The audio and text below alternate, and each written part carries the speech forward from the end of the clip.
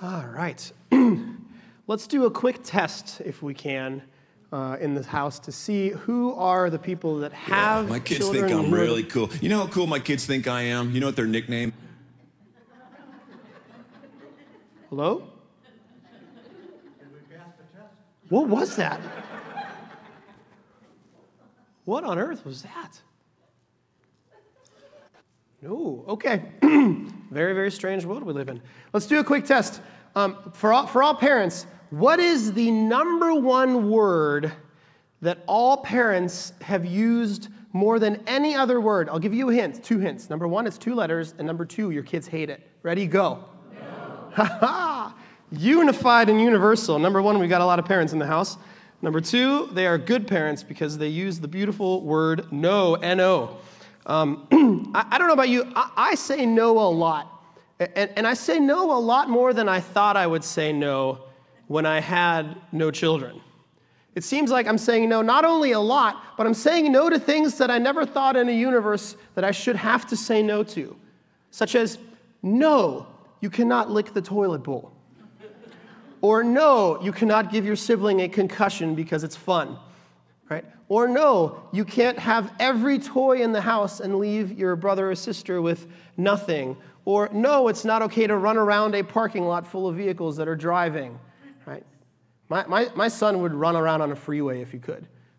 If I ever have to get him out at a rest stop, I feel like a leash might be necessary just to prevent him from running into oncoming turnpike traffic. But we say no all the time. I saw this bit by a comedian, one of my favorite comedians, Tim Hawkins. If you don't know him, he's a great Christian comedian. I can't recommend him to you enough. I saw this a few years ago, and as I was writing this, it just felt appropriate enough that I want to share just a very small little chunk of it with you this morning. So if you are parents, you will appreciate this. Yeah, my kids think I'm really cool. You know how cool my kids think I am? You know what their nickname is for me at home? Dr. No. Dr. No. You know why? Because I give them a lot of no.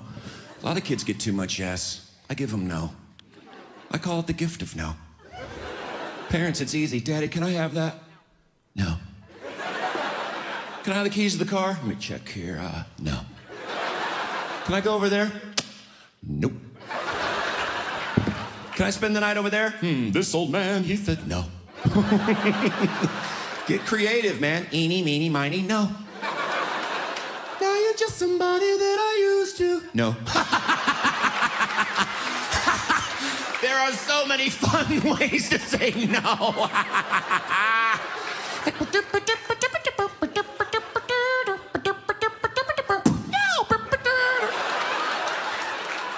No.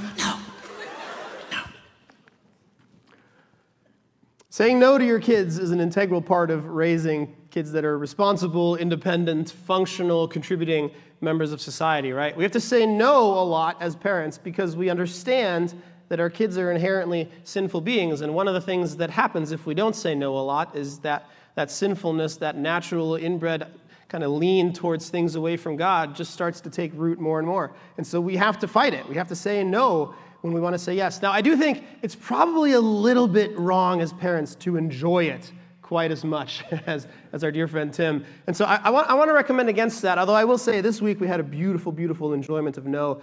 We had finished dinner and our son refused to eat. And so we told him if he doesn't finish his dinner, like, we're having ice cream and he won't get ice cream.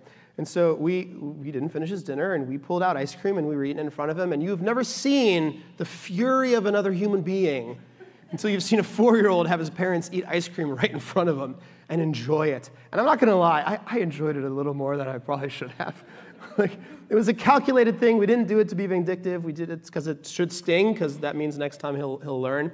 But I enjoyed it a little more than I should have. But generally, we shouldn't enjoy this idea of saying no to our kids.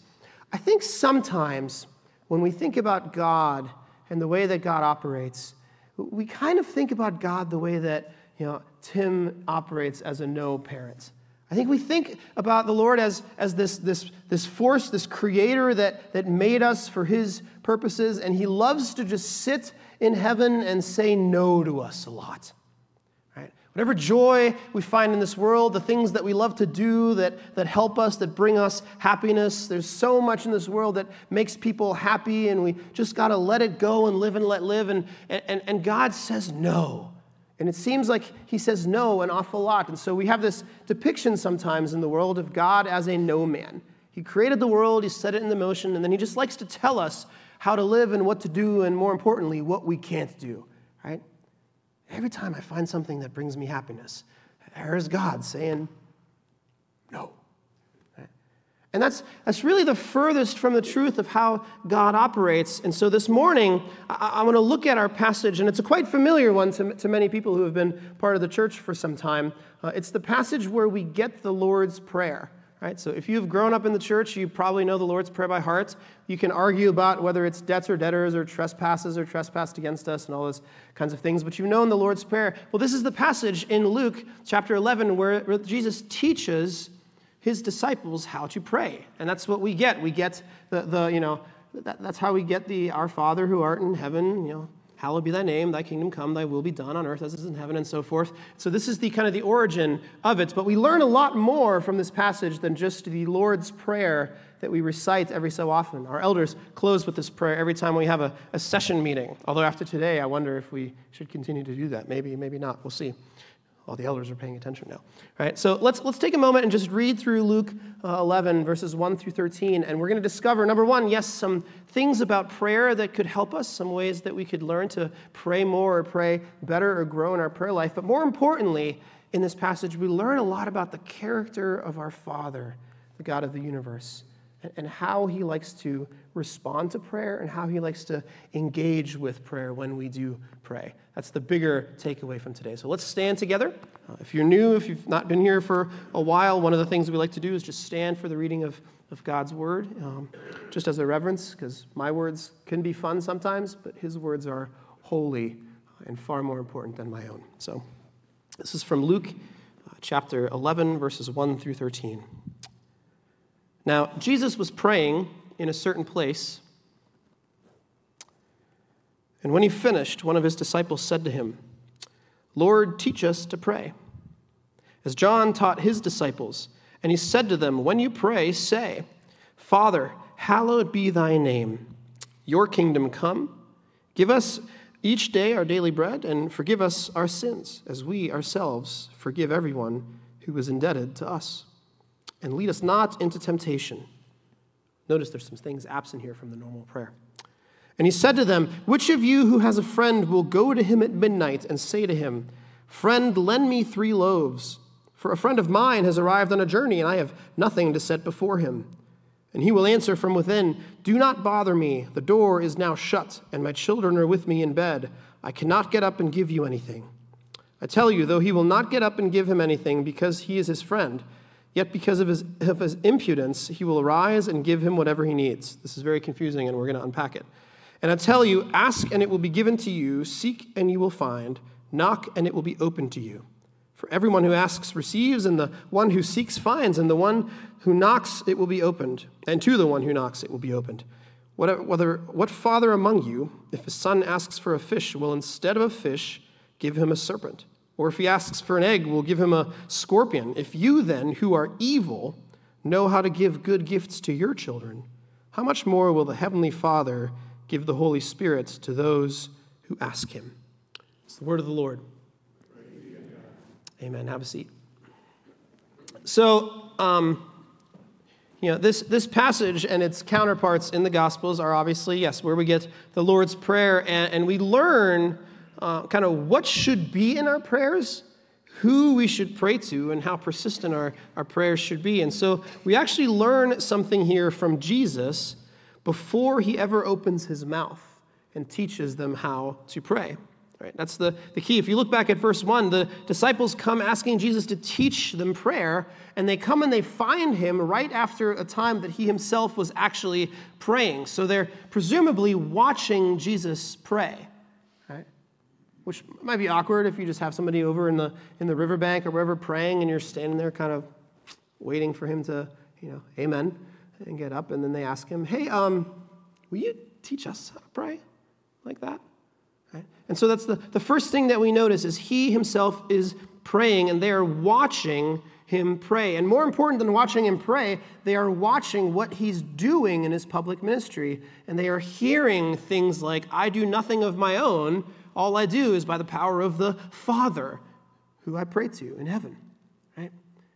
And so they are hearing Jesus say, I don't have any power of my own as the Son. Everything I do, all my wisdom, all my power, all my ability to do all the things I do comes from this Father of mine, and he's the one I'm praying to. And they're watching the miraculous things that he's doing, the way that he engages with the Pharisees and all the other people, and the lowest of low and the highest of high, in these incredibly wise ways, the way that no one seems to be able to trip him up because of the wisdom that he has, and the way he's been healing miraculously people.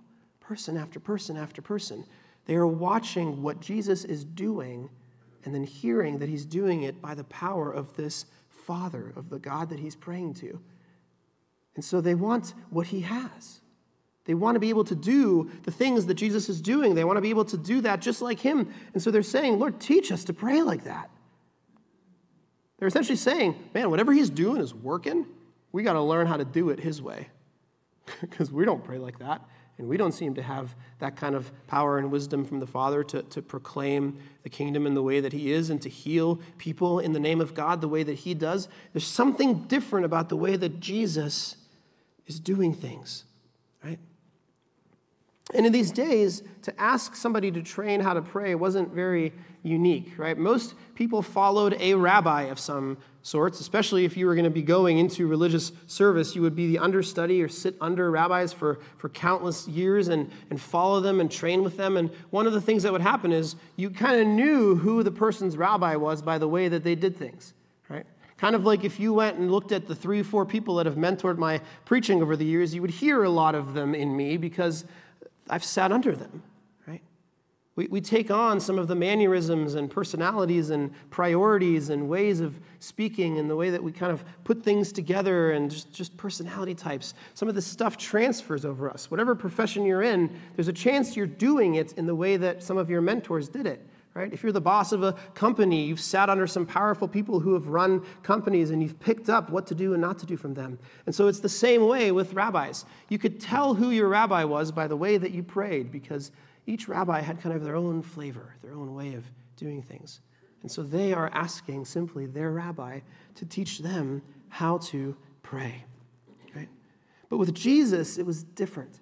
He didn't pray like other rabbis did. His prayers were far more intimate and filled with a depth that they had never seen before, right? Whatever he was asking for of the Father was obviously given to him all the time because they saw all this work, and so they beg him, we want to learn to connect in the same way that you do, right? And so he teaches them. And it's important to note that I don't think Jesus meant for this prayer to be recited necessarily as often or as rigidly as we recite it. Right? The Lord's Prayer, I don't think when Jesus taught this, he was saying, like, this is the prayer that you should pray. I think rather what he's giving us is a template. And it says, whenever you pray to your Father in heaven, kind of pray in these ways. These are the things that ought to undergird the way you pray. So let's just look at them all really quick. The first thing he says is, Father, hallowed be thy name. Hallowed just means holy, right? It's a King James term that we like to carry over even if you use a new version of the Bible that's a little more modern. So he's saying, start every prayer with this, Father, holy is your name. Right? And that's new to them. This idea of calling God Father. That's not something that they would have done before. There's times in the Old Testament, there's about 13, 14 times where the phrase Father shows up to talk about God, the Creator, but it's never personal. It's never like Father, Daddy. It's always like a Father of nations. Right? Like Abraham talks about God being the father of Israel, but he never talks about him being Abraham's father. Right? So God wasn't somebody that they address on personal, intimate terms. As a matter of fact, for most of the Old Testament, they wouldn't really say the name of God out loud. Instead, you would hear them say Yahweh, which is Hebrew for I am. So whenever you refer to God, we don't call him by his name because we don't even deserve to call him by his name. We're not that close to him. He is distant and holy and set apart. So we'll simply call him I am.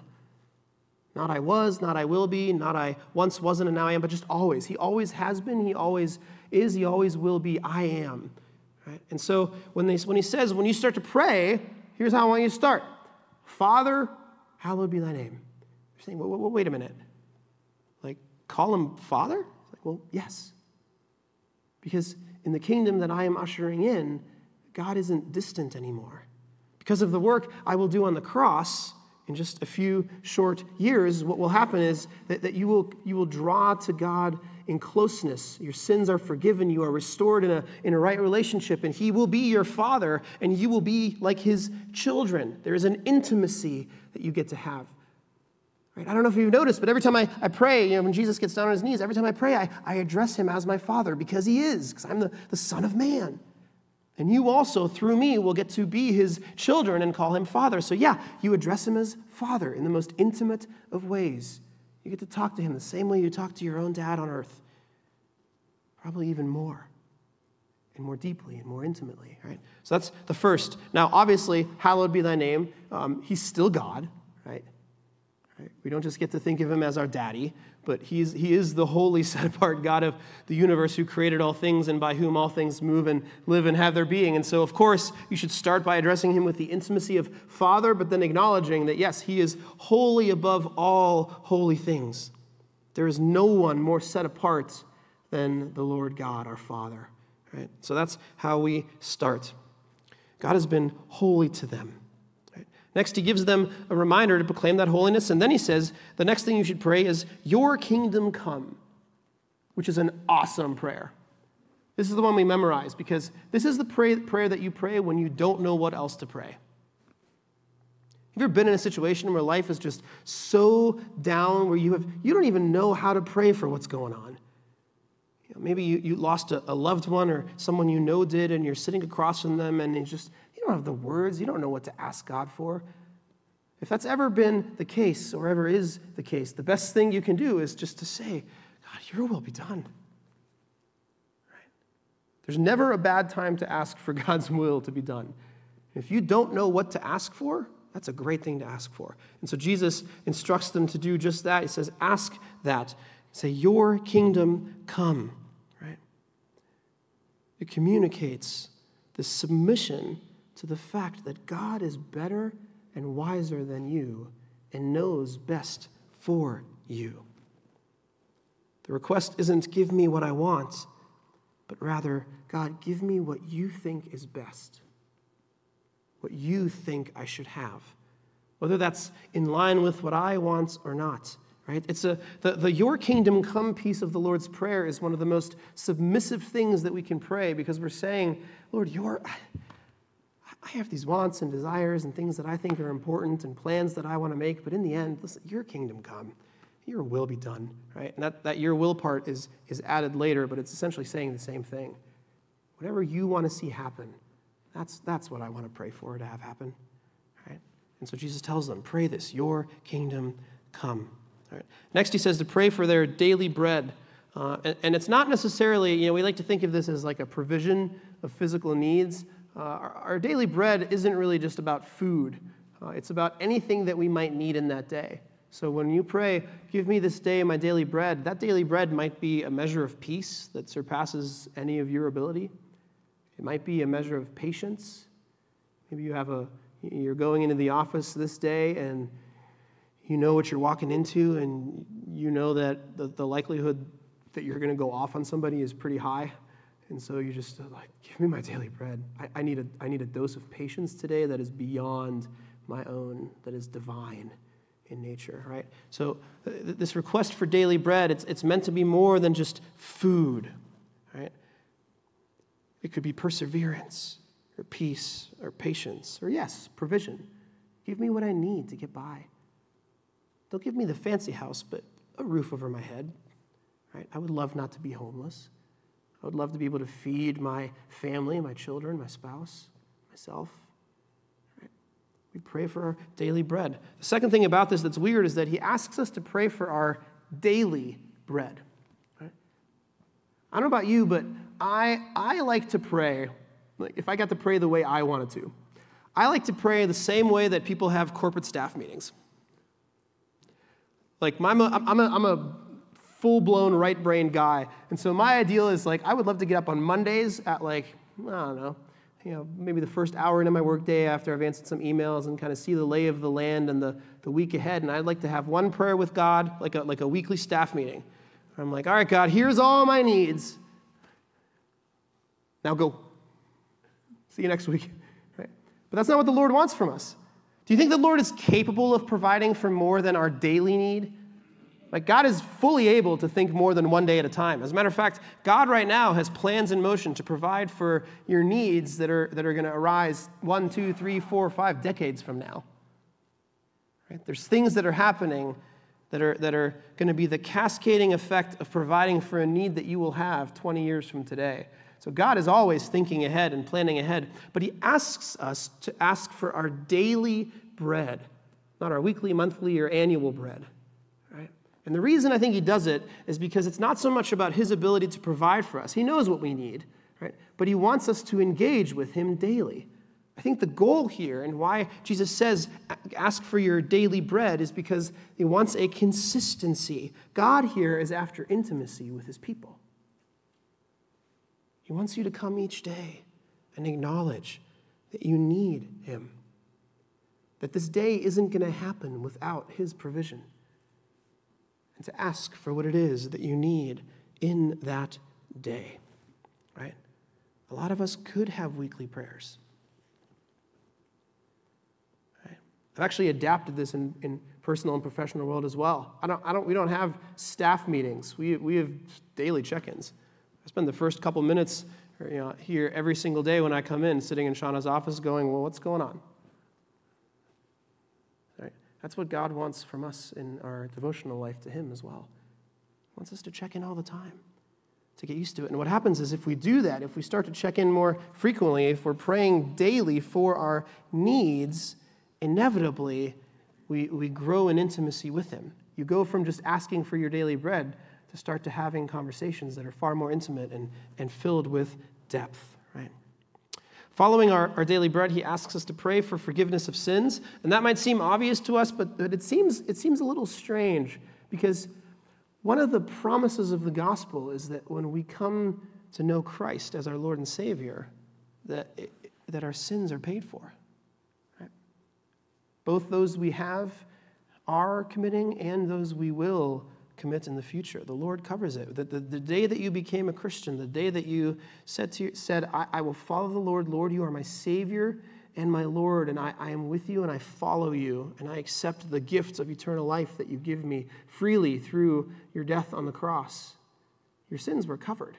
So why ask for forgiveness of them each day when we pray? Right? Again, it's not about actually needing forgiveness. If you forget to ask for forgiveness of sins on the day that you commit a sin, it's not like that sin's not forgiven because you weren't covered. Right? It's not the Catholic concept of confession. If it's unconfessed, it's unforgiven somehow. That's not how it works. Right?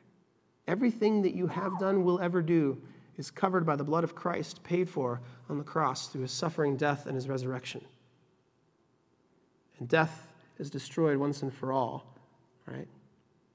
The punishment that killed him brought us peace. However, our daily need, our daily prayer for forgiveness is again about closeness with God. Right? Sin separates us from the Father. The more we walk into sinfulness, the more we walk away from intimacy with the Lord. And so the daily prayer is a reminder to us to draw near to him, not to run far from him. Right? And so he asks us to pray in that way so that we might draw near to the Lord. And the final line that we get is to lead us not into temptation, and that follows the same trajectory. It goes without saying, but obviously God is not in the habit of leading us into temptation. It's a reminder to have clear eyes and to look to him as we walk through the tempting world. And by the way, when we talk about forgiveness, he then tells us that we also have to extend that forgiveness out. Right? Part of the practice of accepting grace is to pass it on. Right? And so we receive the forgiveness of our sins, and we're reminded of it every day so that we can be reminded to extend that forgiveness out beyond ourselves to those who wrong us.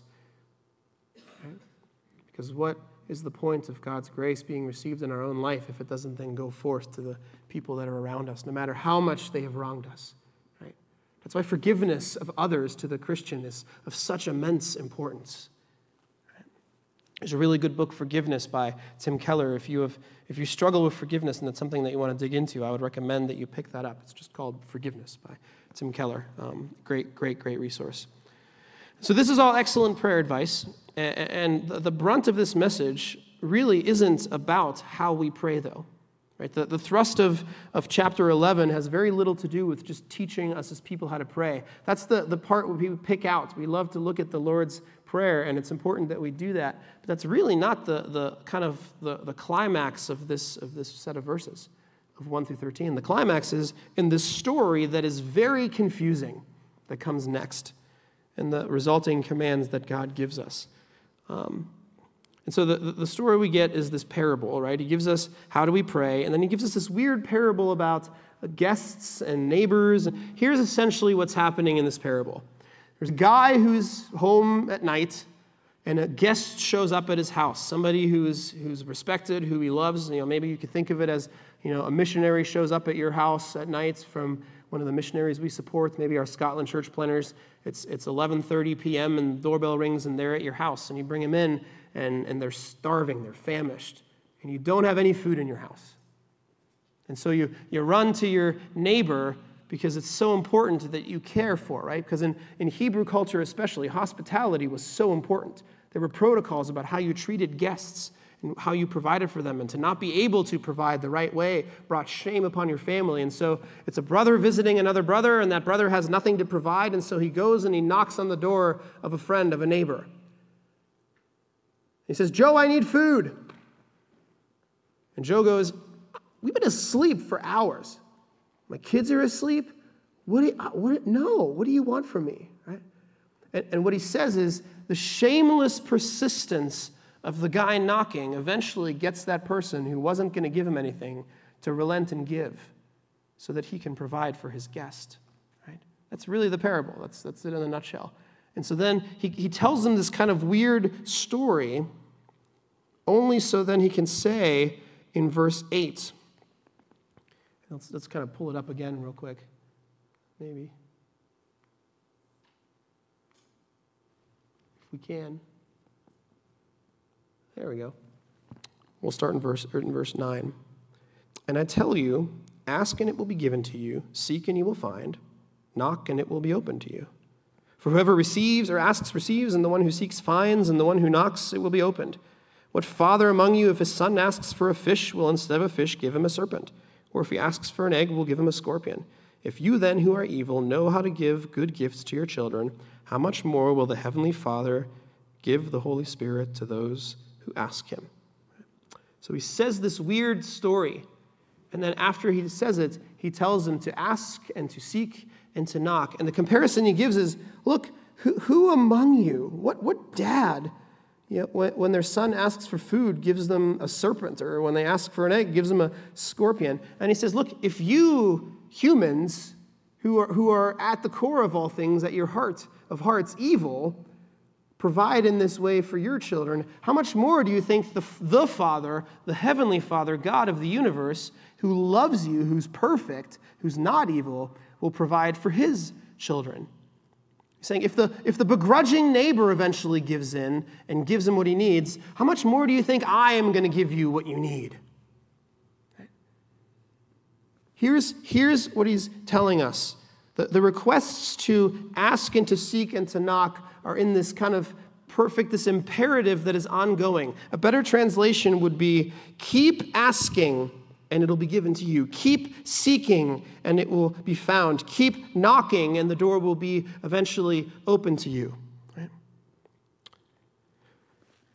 I don't know about you, my kids ask me for things all the time. Half of our interactions are just them asking me for stuff.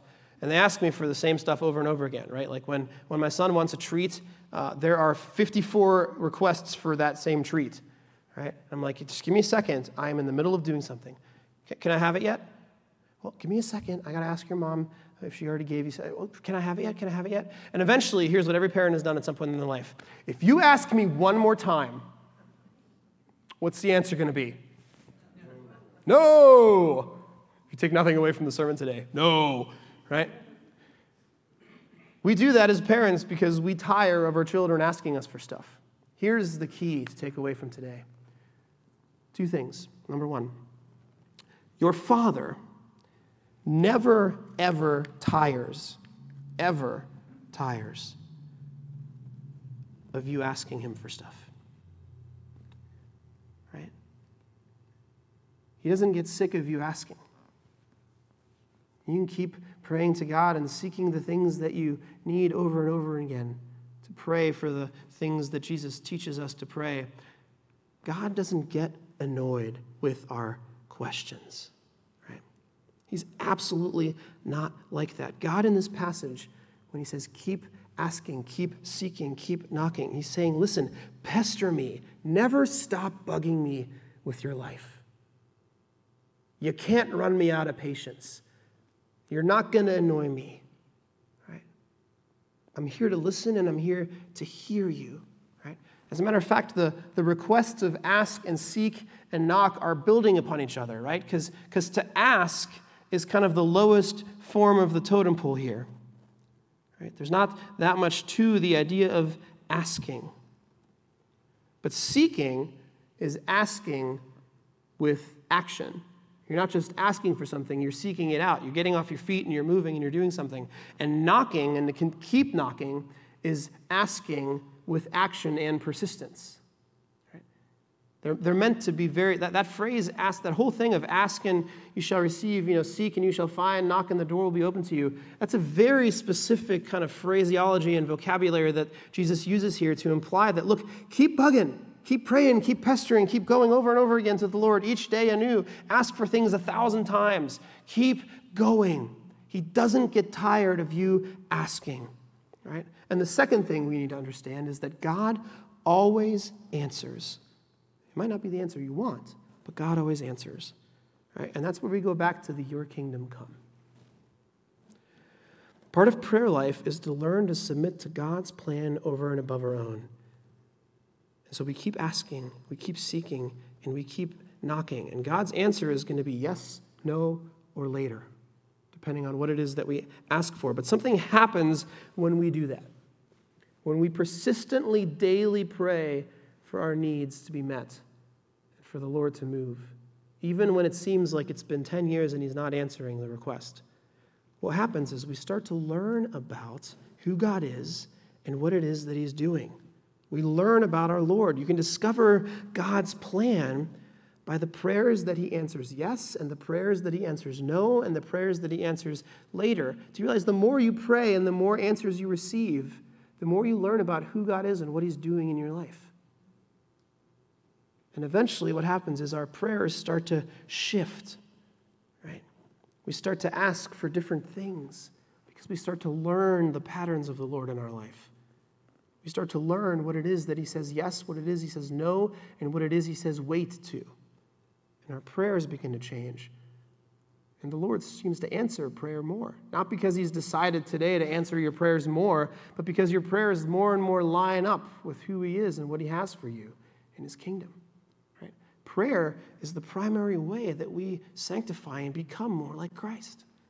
It's one of the biggest ways that God uses to grow us into his likeness. And the beauty is that God is not a God who wants to say no. He's not the dad who just sits up in heaven and really enjoys saying no to you. God is a God of yes. Right? God wants what's best and good for you. He wants to be able to shape your heart. The goal of sanctification, right, that we'll never get to in this life, but we keep growing in and aspiring to, is that we get to a point where our requests, the things that we desire, are so in line with the things that the Lord desires that every prayer we ever pray is answered yes. Not because God just gives us what we want like a cosmic lottery, but because our mind and our will is submitted to the Father's will. That's what heaven is. Do you realize in heaven, everything you ever ask for is yes? There's not a single request in heaven that is answered no. Because sin is removed, and all the things we ask for are the things that are after God's heart, because we are perfectly after God's heart. That's why we say, come Lord Jesus, and come soon. Because in heaven, everything you ask for, God says, yep, here you go. Because everything you ask for is what God would want you to have, because you're aligned with him and walking with him. Right? My hope and prayer is that as you walk away from this, is that you would be encouraged to pursue a deeper life of prayer, that this would shape a little bit how you pray, to whom you pray, and how frequently you pray. And then through that prayer, you might grow more and more into the likeness of Christ, both individually in this room and all of us together as a church, that we might be after his heart. That whether it's you in your house or our leaders in this church starting to ask questions of what does God want us to do, when we start to pray things, they align more and more with the vision that God has for our hearts and for this place. Right? That's what he's saying here. I am a God of yes. Let me teach you what I want to say yes to. I'll give you a hint. It's better than anything you could ever want. Let's pray. Lord, we thank you. In a world that is out for itself, that seeks to destroy, you are a God who says yes to your people. When we sinned against you and failed to live up to your standards, you said, yes, I will step in. You said, yes, I have a plan. You said, yes, I will redeem my people. You said, yes, I love them. You said, yes, I will pay for their sins, even though they don't deserve it. And yes, I will once again flourish all people under my holy order and world that I created. And so, Lord, we pray that we might be more and more submissive to that will. We pray that as the weeks and the months go on, that the things we ask for might line up more and more with the things that you want us to ask for, so that you get to say yes the way you love to do. Be with us this week. Shape us in our hearts. Move us in the directions you want us to go. When we have to hear no or later to the things that we ask for, give us patience and a steady hand and a heart after you. Please don't deal harshly with us, but tenderly, the way a father does, and the way you promised to. We love you and we praise you. And all his people said, amen.